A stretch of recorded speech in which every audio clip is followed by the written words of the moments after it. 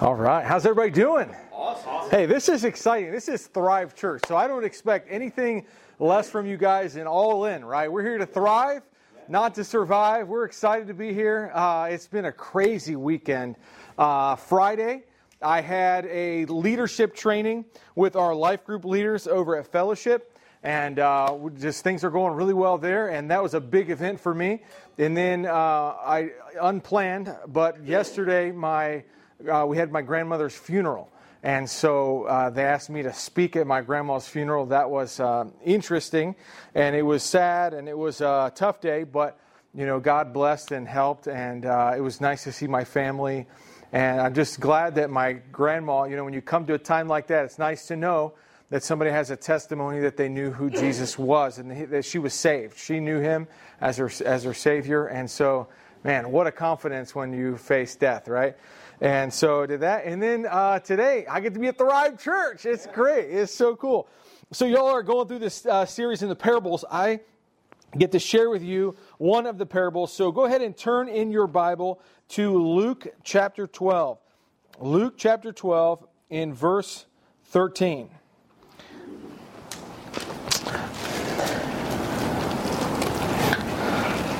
I'm going to get used to this little baby podium. Yeah, it's Dave's-sized podium. Listen, this is great. Have you guys ever asked a stupid question before? Or, all right, now, when you're like in a group of people and you're trying to get their feedback, you always say like, listen, there's no stupid questions. But we all know when we sit in the room and we listen to people that make comments or ask questions, that there are sometimes stupid questions that people ask. And, but what we're saying is like, hey, it's okay. We'll overlook your stupid questions and we'll still love you anyways. I remember in thinking back about my grandma and my grandpa, I remember when I was a little kid, I was with my grandpa at one of their relatives' house in West Virginia. They're from West Virginia. Any people in here from West Virginia? Hey, that's great. I think. I'm not sure. But congratulations. This story might, ring a bell with you. But we were visiting family in West Virginia. And I remember, I don't know what I was thinking. But my grandpa was there. I must have just been a brat. But I remember I never forgot the lesson I learned. I was there. My grandpa, he was in the middle of a conversation. I was a kid. Now, who has kids in here, okay? Who has kids that can walk and talk in here, okay? Some of you don't yet, okay? So when you're in an adult conversation, it's one of those, this is an A and B conversation, so see your way out of it, right? The kids need to, respect that, right? And I don't know what I was thinking, but I remember, for some reason, I asked my grandpa for money. I said, Grandpa, I don't know if we were going somewhere. All I remember is after that conversation, he tore me apart, not physically, but he told me how foolish I was and how dumb I was. And I love my grandpa, but I was dumb. What am I doing? Asking for money. I just remember that was an out of place question, right? Have you ever done that before? You said something and it was oh, that probably wasn't the best time, the best place. I really didn't ask the right person there. So that's kind of where we come to in Luke chapter 12. We come to this, Jesus is in the middle of teaching, and somebody's going to ask Jesus a question. All right, let's see what he says. I'm going to read the passage, Luke 12, verses 13 through 21, and then I want to point out some things today, and we'll do this. Let's read this. Luke chapter 12, verse 13. And one of the company said unto him, so there's this guy in the crowd, okay? It doesn't say if he's one of the disciples. We don't really know what guy this is. But he says, Master, speak to my brother that he divide the inheritance with me. Okay. When somebody's passing away, a lot of times, there's life insurance. There might be some money, some possessions, and some things like that. And this guy thought, in the time where Jesus was teaching, it would be a good idea. I feel like I want to be closer to you guys. I'm going to move up here. It would be a good idea to ask Jesus, for help. So for some reason, he was fearing, or he wanted, this inheritance that he knew his brother was getting, but he wasn't going to get it. He was afraid of that. And so he goes to Jesus I don't think it was the right timing, because you're going to see kind of what Jesus says here. He comes and says, Jesus, hey, can you get involved in my situation here for a second? My brother won't give me my part of the inheritance, or the part that I think is mine, or the part that I want. So it's interesting. What is Jesus going to say? And this is where we get into this parable here in a moment. In verse 14, and he said unto him, man. I don't know if he said it quite like that. Man. I say man a lot. Man, hey man. I don't think Jesus said it like that. Man, who made me a judge or divider over you? And Jesus gets in. He's like, this isn't my part. This is not what I'm here for. Like, you have this care about this inheritance. Like, I'm not your judge. I'm not the one who does this in your life. And he said unto them, so he's going to use this man as an illustration, okay? He says, take heed and beware of covetousness. For a man's life consisteth not in the abundance of the things which he possesseth. This guy asked Jesus, there's a bunch of stuff I want that my brother has. Can you tell him to give it to me? And Jesus is like, listen, that's not my job. You just sit there. And then he addresses the crowd and uses him as an example, it seems like. Beware of covetousness. I'm going to continue reading. Here's the parable for today. Verse 16, and he spake a parable unto them. The ground of a certain rich man brought forth plentifully. And he thought within himself, saying, what shall I do? Because I have no room where to bestow my fruits. And he said, this will I do. I will pull down my barns and build greater, and there will I bestow all my fruits and all my goods. And I will say to my soul, soul, thou hast much goods, laid up for many years. Take thine ease, eat, drink, and be merry. Sounds like an interesting situation, right? Starts telling about this farmer guy. It sounds like he's got it going on, right? He's got plenty of stuff, growing lots of things. Like, I don't have room to put all my stuff, all my possessions. So I'm going to tear down my barns, build bigger barns, and just enjoy life. Verse 20, this parable takes a turn. But God said unto him, thou fool, this night thy soul shall be required of thee. Then whose shall those things be which thou hast provided? So is he that layeth up treasure for himself and is not rich toward God. Let's pray. Lord, I ask that you would help us to understand this parable, that you teach us something today. God, that this lesson that you felt it was important to include in your word, this story that you were teaching these people then, Lord, I pray you teach it to us now. Help us to understand the meaning behind it. We pray it in Jesus' name. Amen. So he teaches this parable. And how many parables have you had? Am I kicking this off? This is the third one. Okay, I'm not kicking this off. Good. So a parable is a story, but it has a meaning. It's something that we can relate to. It's an earthly story, but Jesus is really trying to get a message across. It helps us understand what's going on here. And so he tells this story, and we call this the parable of the rich fool. And it all started with a stupid question in my mind. It was kind of a silly thing to ask, right? And Jesus seems to put him in his place and says, beware of covetousness, right? This guy had some concerns. He had some things that were on his mind. This was important to him, There are oftentimes we get things on our minds that are really important to us. Something we're going after, something we want, something we really, really, really want to have. I have this issue sometimes. Maybe some men in here also have this issue. There's just sometimes you get a little obsessed about something you want. Anybody ever do that? Come on, help me out here. I do that. You just want it. And so you pour over YouTube video after YouTube video after YouTube video of what it is that you want. And you figure out, even though you've done a budget before, you say must have missed some money in that budget. And how can I rearrange this thing in my life? And maybe I'll get a second job, and maybe I'll sell this or do. And we figure out, because we just want something a lot, okay? Anybody in here like, when you want something, you know want it, you know what you want. This is this guy. This guy, he says, I want this inheritance. And Jesus says, I'm not a judge or divider over you. And he says something important. Take heed and beware of covetousness. Jesus didn't jump at the opportunity to help this man get a portion of their family's inheritance. Instead, he had something that he felt was more important to say to him. He says, take heed, means see this, discern this clearly. There's something Jesus says he wants us to listen to and pay attention to and learn. He says, beware of covetousness. That's one of those old words, but we all know it. We all know it really, really well.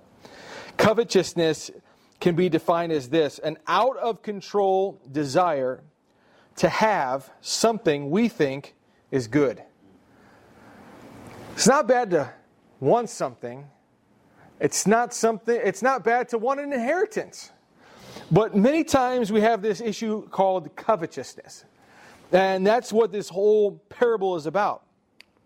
It's a desire which could be okay, but it's out of control, okay? It's out of order, out of priority. And he says, beware of covetousness. Why be careful about this thing? It says, for a man's life consisteth not in the abundance of the things which he possesseth.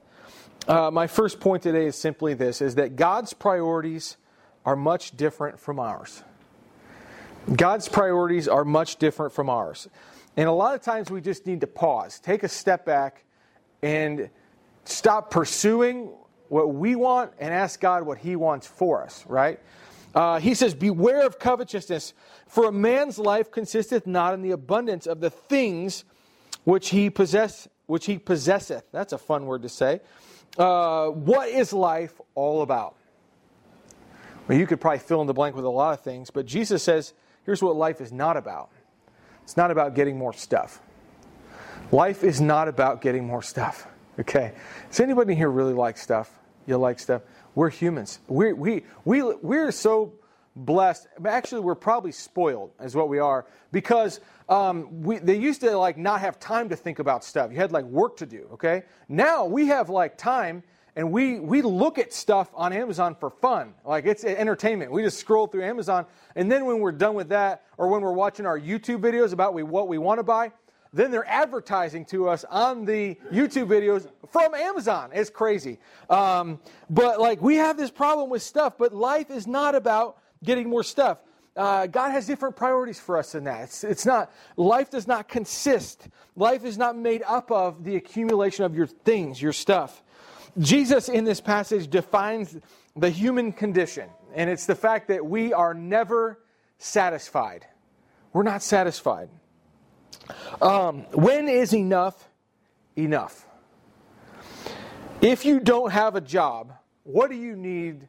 What do you just really want? What do you crave? What do you need to get satisfied? If you don't have a job, let's say you're out of work right now. Anywhere. Let's say you're out of work and you have the mortgage is due or the rent is due. How are you feeling? What do you want right then?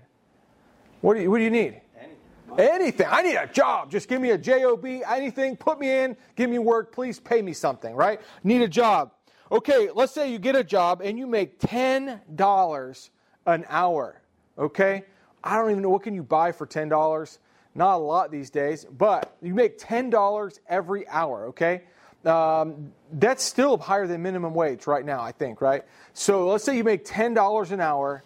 How are you feeling inside? What are you really concerned about with your work? I want more money. Why don't I make $12 an hour? Wait a second. They're talking in these other places about $15 an hour minimum wage. I should get $15. I only make $10, right? We want $15 an hour. We always want a little bit more. What happens when you end up making $40,000 a year? Maybe some of you thought that's a lot of money. And when you get to the point where you make $40,000 a year, what do you want to make? 60. Oh, I thought you were going to say 50, but 60. Yeah, that sounds great. $60,000. But the thing is, the people that make $60,000, you know what they want? They want to make $70,000. And they say, I just wish I could hit 100. If only, just think of the things we could do if I had $100,000 a year. And the people that make $100,000 a year, what do they think? He's a big thinker. $1 million.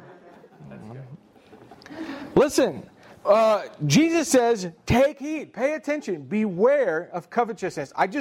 I want to encourage you that we all need to be aware that there is this thing called covetousness, that our desires can get out of control. They can get out of control. We just want and want and want. And you need to be aware that's a problem. That's a sinful problem we all have, is we have this desire to have something we think is good, and that desire is out of control, okay?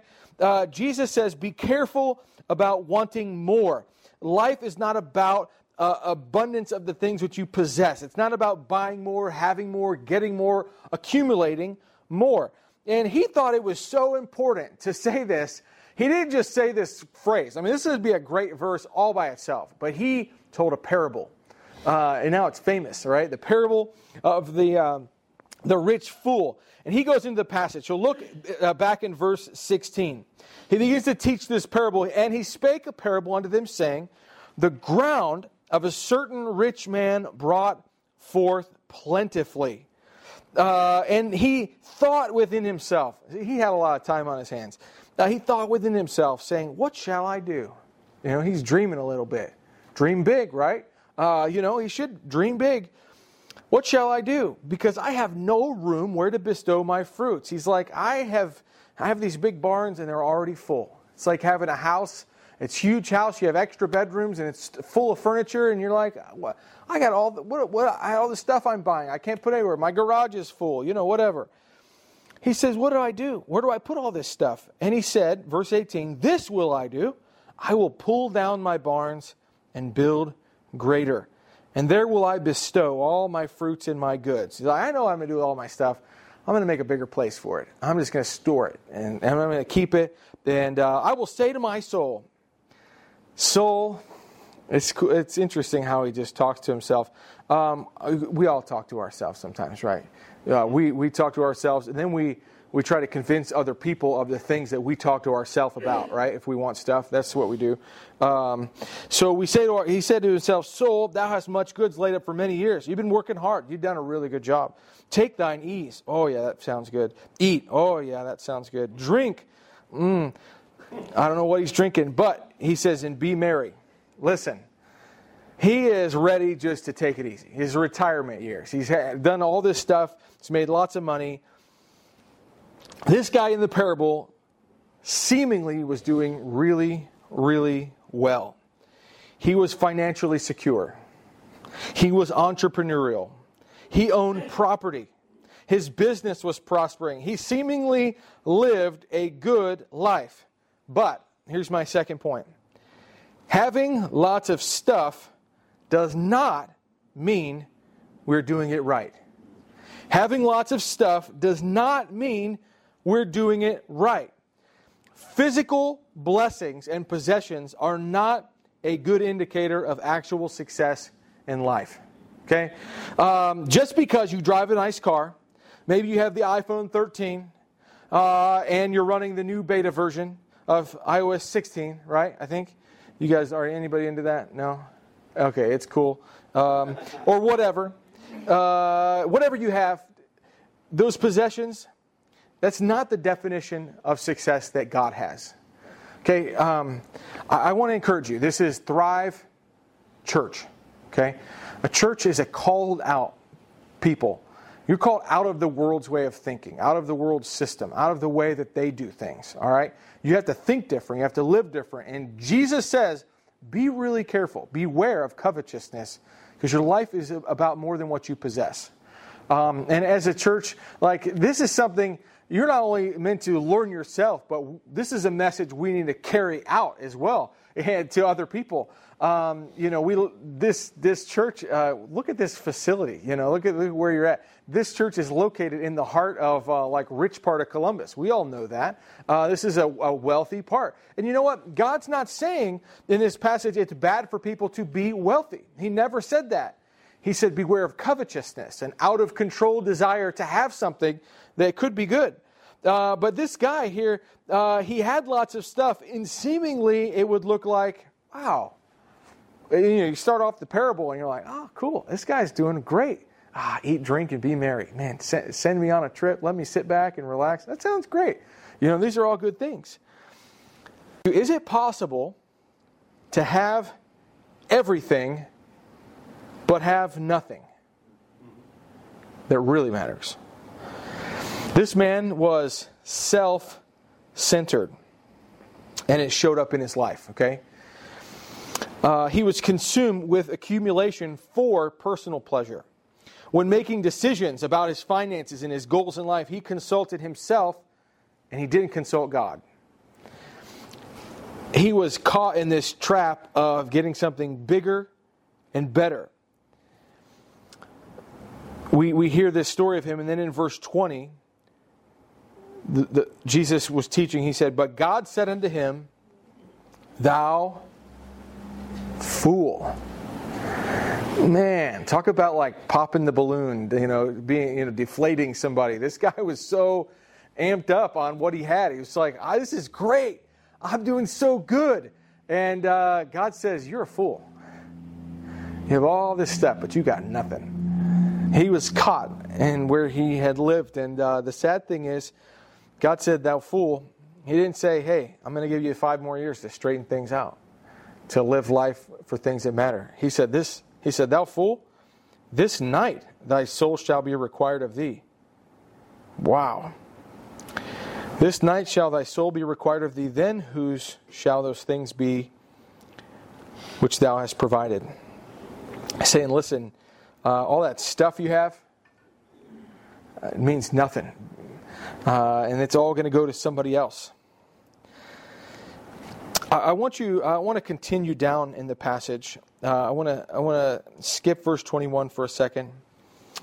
In Luke 12 and verse 22, he gives this parable and then he continues to teach. He continues to explain what it should be like for somebody that follows Christ, that follows His teaching, to think about stuff and our possessions. In Luke 12:22, He said unto His disciples, "Therefore I say unto you," I just told you to beware of covetousness. I told you about this fool who is dying, his stuff's going to somebody else, and he's rich toward himself. He's not rich toward God. And therefore I'm going to tell you some things. He says, "Take no thought for your life." And He continues. Jesus doesn't stop. He doesn't say like, "Hey, don't worry about anything. Don't worry about life. Like, don't think about stuff." He says, "Take no thought for your life, what you shall eat, neither for the body what you shall put on. The life is more than meat, and the body is more than raiment." He's talking about possessions and accumulation of things again. He said, "Consider the ravens, for they neither sow nor reap, which neither have storehouse nor barn, and God feedeth them. How much more are ye better than the fowls? And which of you, with taking thought, can add to his stature 1 cubit? I mean, if you think really hard, can you make yourself taller? No, you can't. If you then be not able to do that thing which is least, why take ye thought for the rest? Consider the lilies of the lilies, how they grow. They toil not, they don't work, they spin not. And yet I say unto you that Solomon in all his glory was not arrayed like one of these, one of the richest kings. If then God so clothe the grass, which is today in the field, and tomorrow is cast into the oven, how much more will He clothe you, O ye of little faith? And seek not ye what ye shall eat, or what ye shall drink, neither be ye of doubtful mind. For all these things do the nations of the world seek after, and your Father knoweth that ye have need of these things. But rather, seek ye first the kingdom of God, and all these things shall be added unto you. Fear not, little flock, for it is your Father's good pleasure to give you the kingdom. Listen to this extreme teaching. We would probably think today, sell that ye have, and give alms.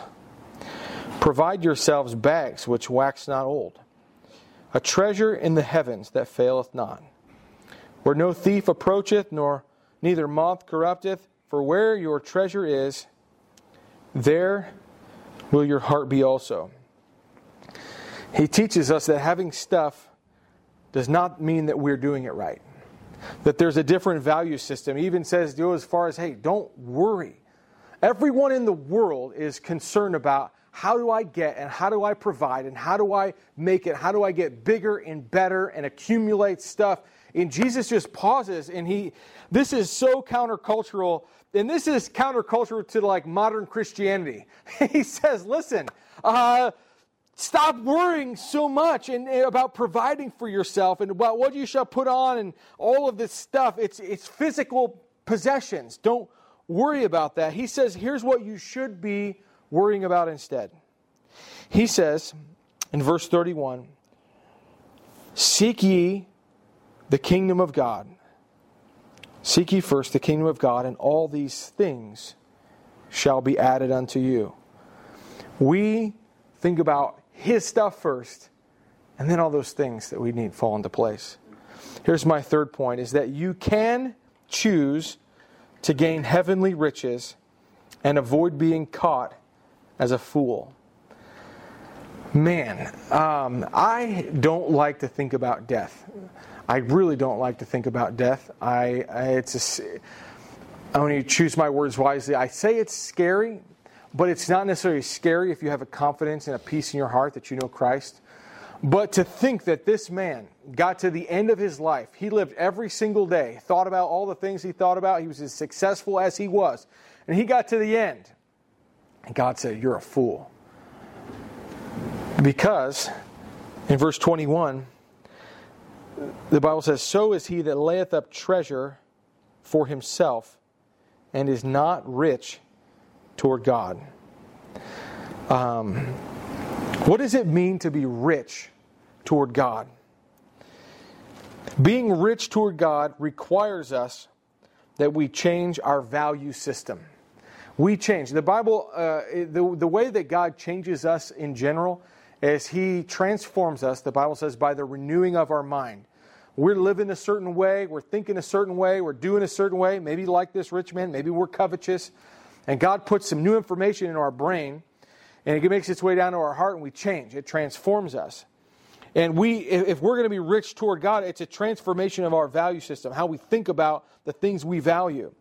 If we're not wise, it is possible for us to live an entire lifetime and everything we've built will be lost. Verse 20, it's interesting. He tells this man, then whose shall those things be which thou hast provided? What a slap in the face to this guy that spent his whole life and all he's concerned about is building bigger barns. He said, listen, you didn't think about this, you didn't consider this, but everything that you've worked so hard for, it's going to be somebody else's. My grandmother passed away, and we were talking yesterday at the meal afterwards. Her house that they built, I think they bought their house for like $13,000. I remember them telling me, like, so long ago, they're the ancient of days, older than I am. They seem so old. I mean, could you imagine buying a house brand new for $13,000? They bought this house. They worked their whole life. They built this home. But the truth is, the reality of life is that none of this stuff, not a house, not a car, not an iPhone, not anything that you're wanting to buy will be yours forever. It will all go to somebody else or to the trash can or on Facebook Marketplace or whatever. And if you leave it to your kids, they're probably not going to value it as much as you did, and they may give it away. Then whose shall those things be that thou hast provided? All the stuff we have one day will go to someone else. And I thought that was just interesting to think that even now, like my grandma has passed away, like there is someone else living in her house that we don't know. They sold her house, it's gone. And think of all those memories, all the times, all the stuff you spend. Like the possessions are only temporary. We've got to realize that. Possessions are only temporary. That is a value change that Christians need to have. Possessions are temporary. What is being rich toward God, and how do we do this? Because I don't want to read this parable. Jesus, he tells a parable in the final line. A foolish person is the person that layeth up treasure for himself and is not rich toward God. So I say, well, I don't want to be that guy. I don't want to do that. I don't want that. So how do we be rich toward God? Number one is we value God and your relationship with Him above all things. He said in verse 31, but rather seek ye the kingdom of God, and all these things shall be added unto you. The very way you change your value system is you say, there's nothing more valuable than God and my relationship with Him. That's my primary value, okay? There's no other thing that's more valuable. No other possession, no other person, no other thing in my life. And so when we get that right, that is the first thing that starts everything else right. I had been reading this book called Atomic Habits. And it's like, the concept is like there's sometimes in life there's this one thing that if you implement this one thing, everything else kind of becomes easier and it falls into place.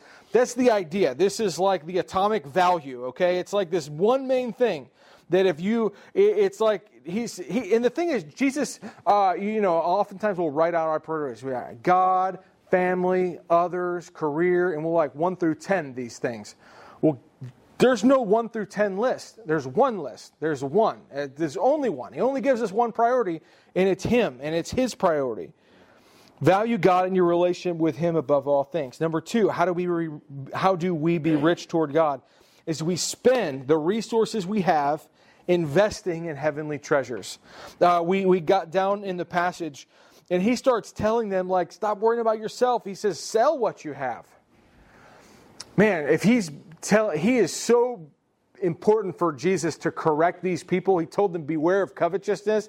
Clearly, this guy was like, I want some possessions, like, give me this inheritance. He said, you know what? You're going to ask me for something and stuff. You want this stuff. I'm going to challenge you. Why don't you sell your stuff? Give some offerings. Give your stuff away for someone else. He said, how do you be rich toward God? Well, you either have to choose selfishness or selflessness, right? You have to choose between yourself and others. So spend your resources. Spend your money. Spend your time. Spend your time investing in heavenly treasures. The work of the ministry. Tithe, give to Thrive Church, helping others, help people with your time and your efforts and your energy. Spend your time building the kingdom of God and investing in relationships with the people in your life. So number 1, we value God. That's how we be rich toward God. We value Him most of all, above all other things. Number 2, we spend our resources investing in heavenly treasures. And then number 3 is simply we think carefully about how we spend our life. He was so clear to teach this principle that you could live your whole life every single day and miss it. But you don't have to, okay? You don't have to miss it. You can live for what matters. Ask yourself, am I using my time for His glory? Or am I using my time for what I think is important, Am I pursuing my goals for God or for myself? We have a great ability to deceive ourselves even sometimes. We'll say, I'm doing this for God.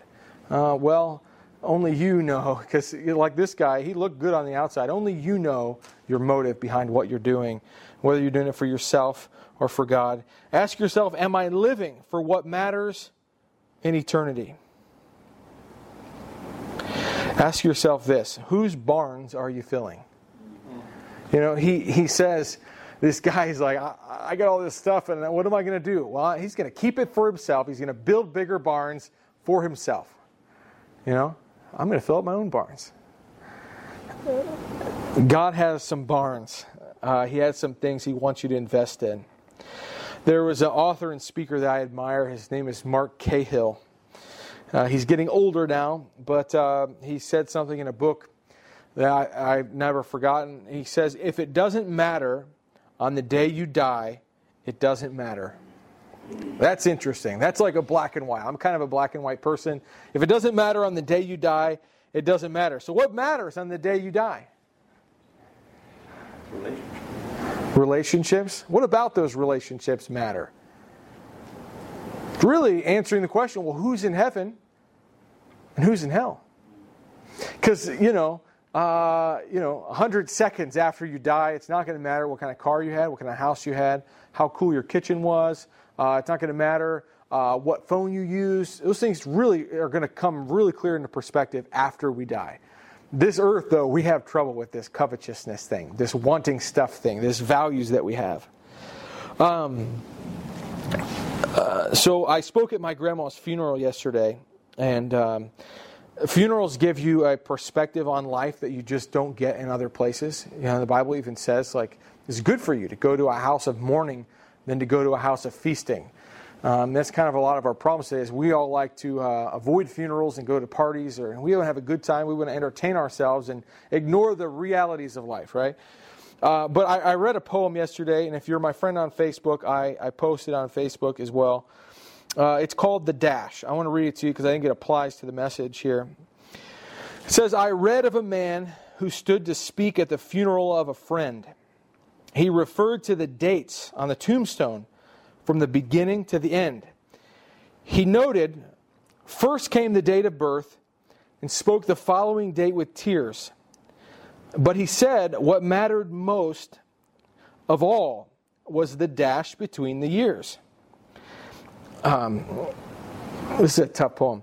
For the dash represents all the time that they spent life on earth. And now only those who love them know what that little line is worth. For it matters not how much we own, the cars, the house, and the cash. What matters is how we live and love and how we spend our dash. Man. So think about this long and hard. Are there things you'd like to change? For you never know how much time is left that can still be rearranged. If we could just slow down enough to consider what's true and real, and always try to understand the way other people feel, be less quick to anger, and show appreciation more, and love the people in our lives, man, this is a tough one, like we've never loved before. If we treat each other with respect, and more often wear a smile, remembering that this special dash might only last a little while. So when your eulogy is being read, with your life's actions to rehash, would you be proud of the things they said about how you spent your dash? And that's a good summation. You know, that's not a scripture right there, but man, there's a lot of good stuff in there. How are you spending your dash? This man, the rich fool, spent his dash accumulating stuff, right? He wanted it all for himself. Jesus paints a totally different picture and asks us to change our values. God's priorities are much different from ours. Having lots of stuff does not mean you're doing it right. And you can choose to gain heavenly riches, and you can avoid being caught as a fool, right? Not one of us in here wants to be like that guy when we meet God. We don't want to be like, oh no, what did I do?